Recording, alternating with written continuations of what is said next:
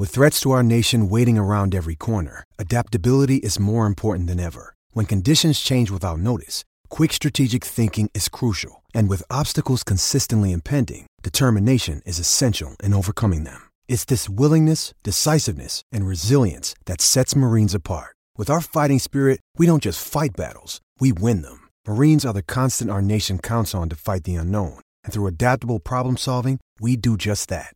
Learn more at marines.com. Hello and welcome to A's Plus, the San Francisco Chronicles podcast on the Oakland A's and Major League Baseball. Today is an all Feldy's Follies edition of A's Plus. David Feldman and I will talk about the A's moves at the trade deadline, the Cubs series and the week-long stay in Chicago, and what's wrong with Matt Chapman. Next on A's Plus.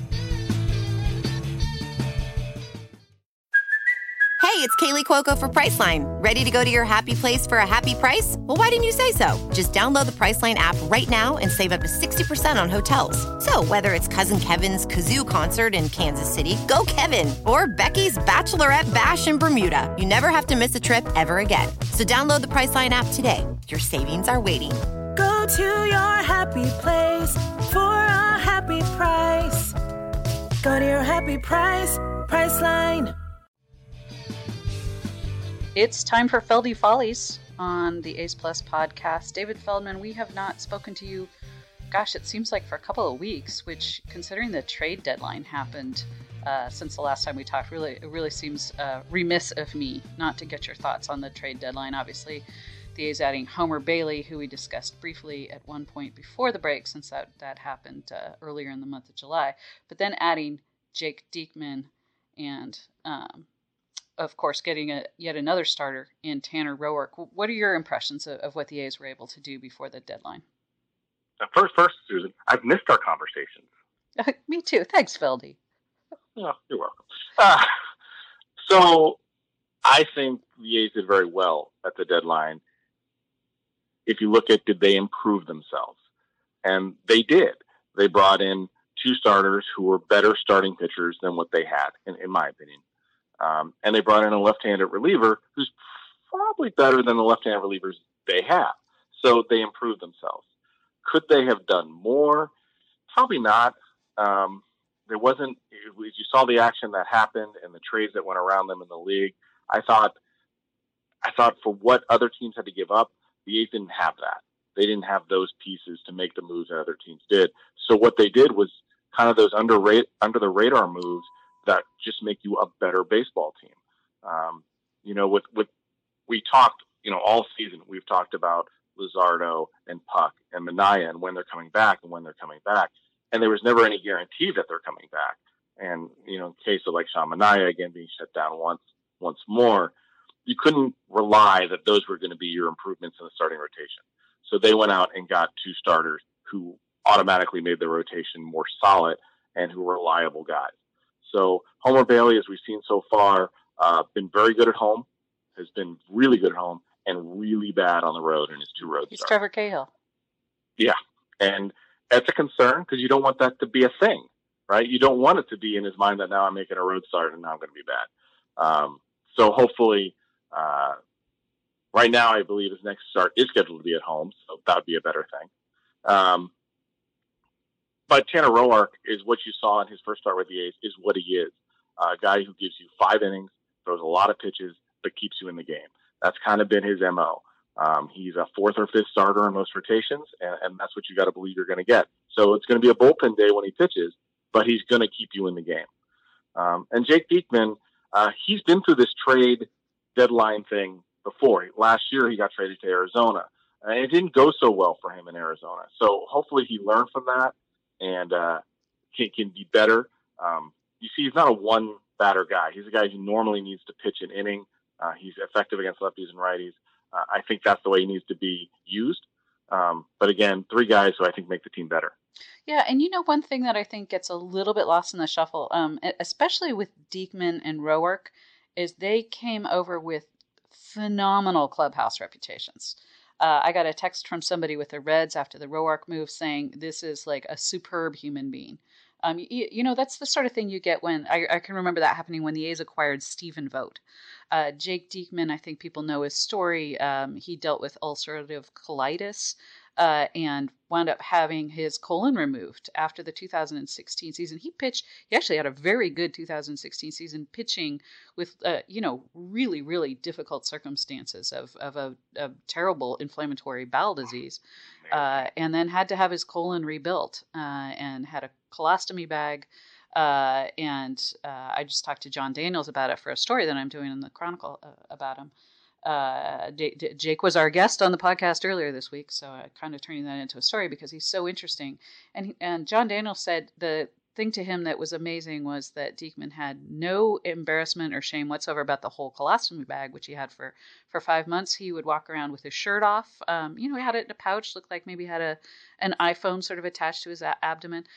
Just absolutely upfront, remains so. He's got this Gutted Out Foundation, which helps kids and other patients with inflammatory bowel disease, IBF, and provides resources to hospitals. He goes and talks to kids. And John Daniels said that while he was going through this with the Rangers started getting contacted by parents with kids that have similar conditions and who were dealing with colostomy bags and getting teased at school. And Jake Diekman went to school with one of the kids one day and basically made it so this kid became like the cool kid at school.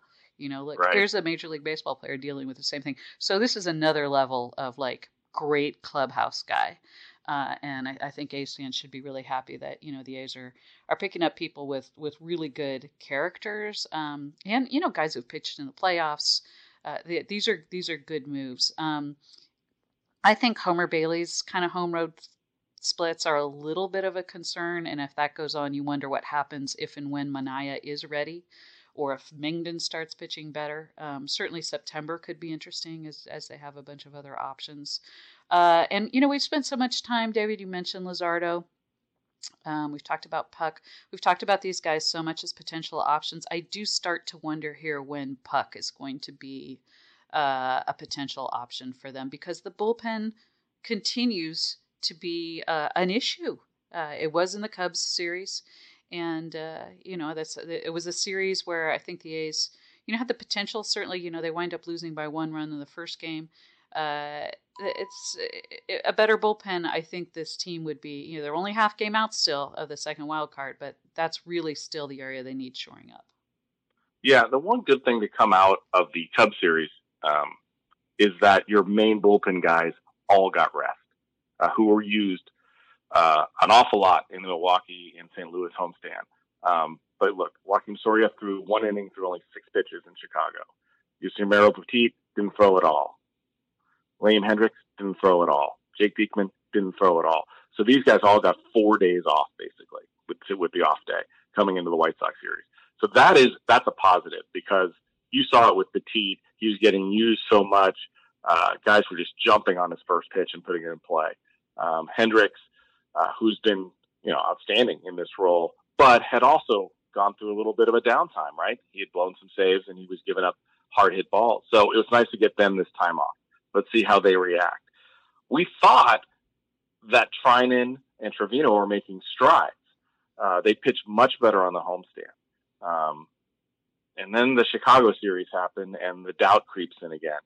One of the home runs that Treinen gave up looked like just a fly ball that just happened to go out. That was definitely a cheapie. But the sinker's not great. I mean, it's not great. The Happ home run, Pitch Tracker said sinker. I watched it a couple of times. I was like, I don't see much thinking about it. So I asked Treinen afterwards, what was that pitch? And he said a sinker. It did not sink. So that's an issue. Yeah. And so, they need to shore that up. They need to shore up the back end now with those guys. And Puck could be an answer there. If he's healthy and he's getting guys out and his stuff looks good, I like bringing in a new arm that no one's seen before, especially as you go down the stretch. We've seen it before with other teams. You can bring in these weapons that no one's seen, and they can be so effective. Yeah, the K-Rod factor. Last month. Yeah, exactly. And also when David Price came up with the Rays as a bullpen guy, no one had seen him. Chris Sale came up in the bullpen with the White Sox. It's just a weapon. I think the A's have to think about using it. Yeah, I love it. Matt Chapman. Are we concerned yet? He's 2 for his last 47, 19 strikeouts in there. He felt like he was having some better at bats. He did mention yesterday, look, he got the runner over once with a fly ball. He was happy about that. I mean, yes, that's a better at bat. I don't know. This is an all-star. This is the best player on the team. They obviously need more from him. He knows that. He took full responsibility. Bob Melvin had said, look, he's dinged up. Take that into consideration. But he was not, to his credit, going to use that as an excuse at all. He said everybody's dinged up this time of year. What are you seeing? What needs to happen here? Yeah, what's concerning to me is his plate discipline is still good, and he's swinging at strikes, and he's missing. Yeah. His timing is just off. It's not like he's chasing balls. You're just seeing him swinging through pitches that earlier in the season he was mashing. So that is a concern. Because why is he missing these pitches? Is it just a thing where you're just in a bad way and you just need a couple bloops maybe to get you going? That's possible. But you look at the A's offense, and obviously as a guy who's hitting 2 or 3, he's such a huge part of it to go 2 for 47. Now the 2 hits were huge, right? The home run against Texas and the game winner against Milwaukee, so huge hits coming through. But he's not the only one. And if you look at the last 15 games, the A's as a team, although they're 8-7, they're only hitting 207. Yeah. Matt Olson's hitting 213. Again, he had a huge home run, which helps. Chris Davis, who basically got a Chicago series off, really for the last a month and a half, getting 178 with only the 1 homer. So Chapman's not getting a lot of help. Somebody needs to get hot with this offense. And as we've seen, it's still so much depends on the home run ball, right? Even in these last 15 games, when they don't homer, they're 0-6. And so I thought about this. I said, well, is this just unique to the A's, or is this something other teams, especially in this year with the home runs, how do teams do when they don't hit home runs? Is it as drastic as the A's record is? And the answer is no, the A's are drastic. By far the worst record in baseball when not hitting a home run at 2-25, depending on the Detroit game. They might get a third win there. Seattle's the only other team who's been that bad without hitting a home run, but they're also bad when they hit home runs. So, it's not that. I hope Dan Brown's not listening to this podcast. He'll cry. So they got to find a way to raise that average, draw a few more walks, get a few more hits. Pinder has done a nice job lately. It's the thought of playing him every day now at second base has to be in the forefront of the A's mind. That's what I was going to ask you about next, because I wrote that last week. That he should be a consideration there, especially with Barreto getting sent down. And you could certainly argue, and many people have, has he really gotten the shot there, Franklin Barreto? Did they really throw him out there and let him play every day? They didn't quite. They kind of went back and forth a little bit. I'm not sure we have seen enough from Barreto yet to say, really he gets, especially not for a contending team. I don't know if he gets that shot when he's not producing. But Profar does not seem to be the answer. And I think the concern is, and scouts have mentioned this a lot, at some point in a big situation, the defense, the inability to throw might just kill the A's in a big situation. That's a big if. It's a big if. And he does drive in runs and he hits the occasional homer. But Chad Pinder, he's a guy I would like to see get every day at bats. He has hit right-handers when he's played regularly. I know the splits don't look like it right now, but that's because he's so seldom played against right-handers. And he can play second when he gets the reps there. He's barely had any this year. But it seems to me like a potentially a good, if they're not going to call up Jorge Mateo until maybe September, I kind of like the idea of Pinder there. Yeah, and we saw it earlier in the homestand. Ninth inning, who's playing second base, replacing Profar was Pinder. So and he's barely played there. He's barely played. And Profar, and I do like his run production, but, he's hitting 152 over his last 17 games. It's just not enough contact. It's not enough offensive production that you need. And this is, maybe the A's are starting to feel it, is Ramon Laureano not being in the lineup. Because how hot was he through the month of July? And he was down in the lineup, and he was giving you this run production. Once you got past Chapman and Olson and Davis, there was Laureano driving in runs and getting hits every time. That's a hard thing to replace. And they're really starting to feel it now in these last couple of weeks. They need somebody like Piscotty to get hot. Someone somewhere in that area. Dustin Garneau, nice little pickup. I think this might be the wave of the future with this July 31st deadline as you wait until August 1st and see who winds up going on, on waivers. And they'll have an interesting potential issue when Fegley comes back. Now, maybe Fegley doesn't come back until September, solves the issue. But Dustin Garneau's looked good and productive. And, great guy. He's had him before. He's one of Chris Davis's best friends. Good in the clubhouse, all of that. Little under the radar. And, maybe a nice move. I know there were fans who thought, well, Jonathan Lucroy got designated for assignment, a day or two after. Maybe the A's should have gone that way. Big Jonathan Lucroy fan. We've talked a lot about him this year, Feldy. But I like this Garneau move a lot. I think this could be a good one. Yeah, what's interesting about that is Bob Melvin, after his first game, he had a nice game with the bat. He talked about defensively, he knows what the A's do here, is what his quote was, because he was with the A's in 2017 and all of spring of 2018. So he knows the system. It was very easy for him to come in and know how the A's operate. So that was a really good thing. And he does seem to have that personality that people like. He's not full of himself. I mean, the first thing he said in the post-game interview with Cara on television, Cara asked, what were you thinking out there? He goes, just trying not to suck. And he says, this is blasted in the stadium. So this is another good guy. Yeah. And Fegley, who was having, his best season, but had tailed off as he was playing every day. Yeah. I could see the A's trying to massage their way through these next few weeks of August to keep everybody. Which I think they're doing a little bit with some of their pitching options, Yeah. So, I don't blame them. You want to keep your options as much as you can, and the injured list for a guy who hasn't pitched in a long time is sometimes the better option. So, yeah, I can't disagree with any of that, but I like this Dustin Garneau move. Now, I know you always keep a close eye on the schedules. What do you see coming up on the schedule as the A's sort of head into the home stretch? Yeah, I try not to get too involved with, they have the easiest schedule, they have the hardest schedule. But it's interesting to look at who's in the near future, right, as how things are going to go. Because you have really, at the moment, it looks like a 3-team race in the wild card with Cleveland, Tampa Bay, and the A's.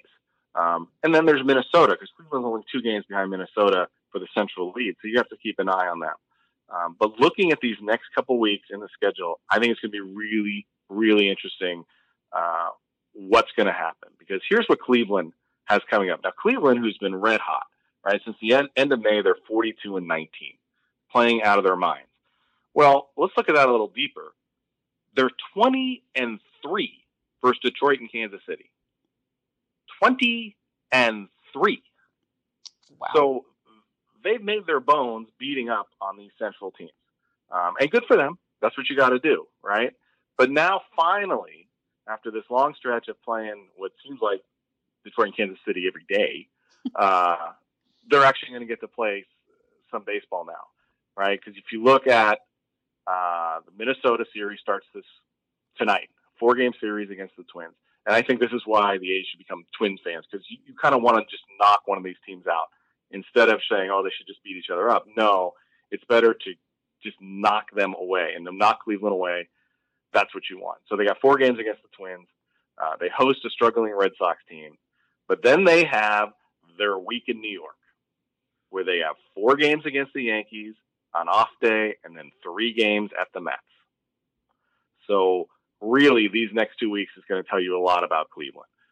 You wouldn't think the Mets games were going to be big a month ago, and now the Mets are the best team in baseball. So it could be something.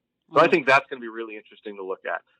After that, and then they get to go play Kansas City and the White Sox and Detroit again.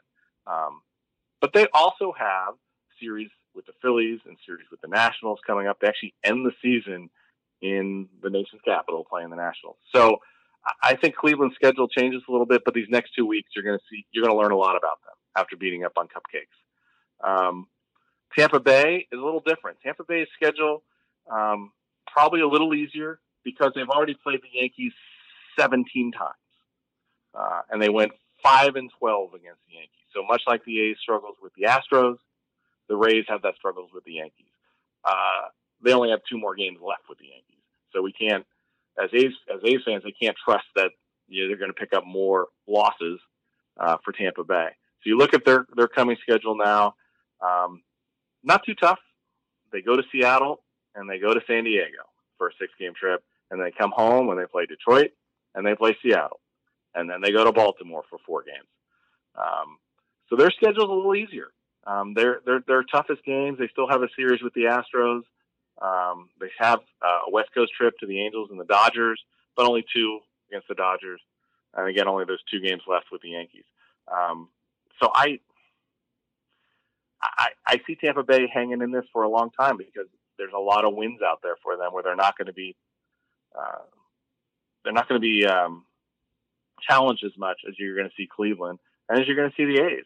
Because now you got to look at the next 2 weeks for the A's. The A's have gotten through most of this NL Central stuff now, and they did very well against the Cardinals and the Brewers, dropping 2 out of 3 to the Cubs, but still they're fine.